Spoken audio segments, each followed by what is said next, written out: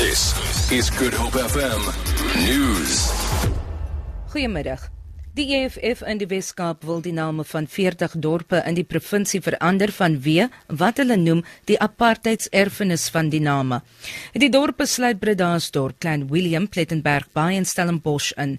Die provinsiale woordvoerder van die party, Bernard Joseph, sê die name moet verander word omdat dit aan die koloniale verlede herinner.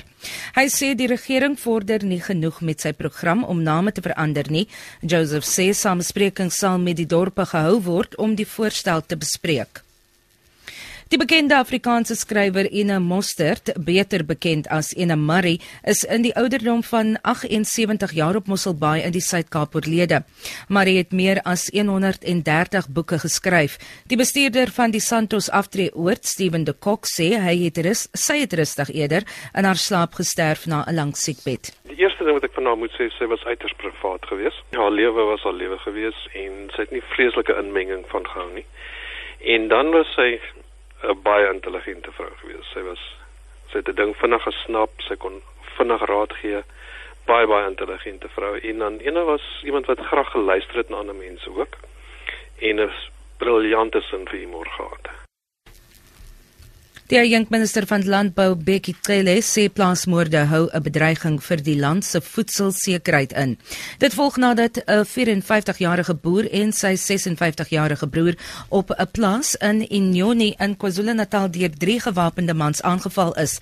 Cele sê sulke voorvalle hou 'n bedreiging vir die boerderygemeenskap in, wat noodsaaklik is vir die land se kosvoorraad en werkskepping. It does impact on the mandate that the Department of Agriculture, Forestry and Fisheries were having of the food production and creation of jobs, because it begins to scare people that are working in the community, which is reducing the energy and reducing the oomph of those that want to go to farming, and then reducing the capacity of the farming community to produce food and create jobs.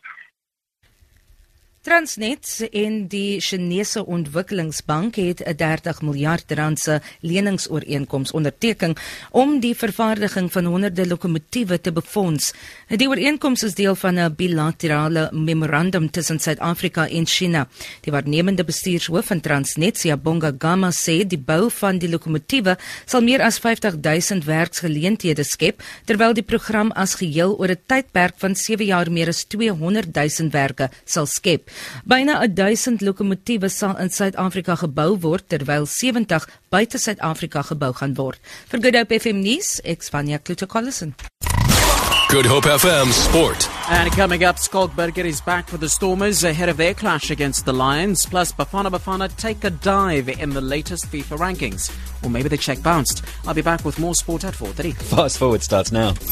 Get connected. Good. HopeFM.co.za. Coming up on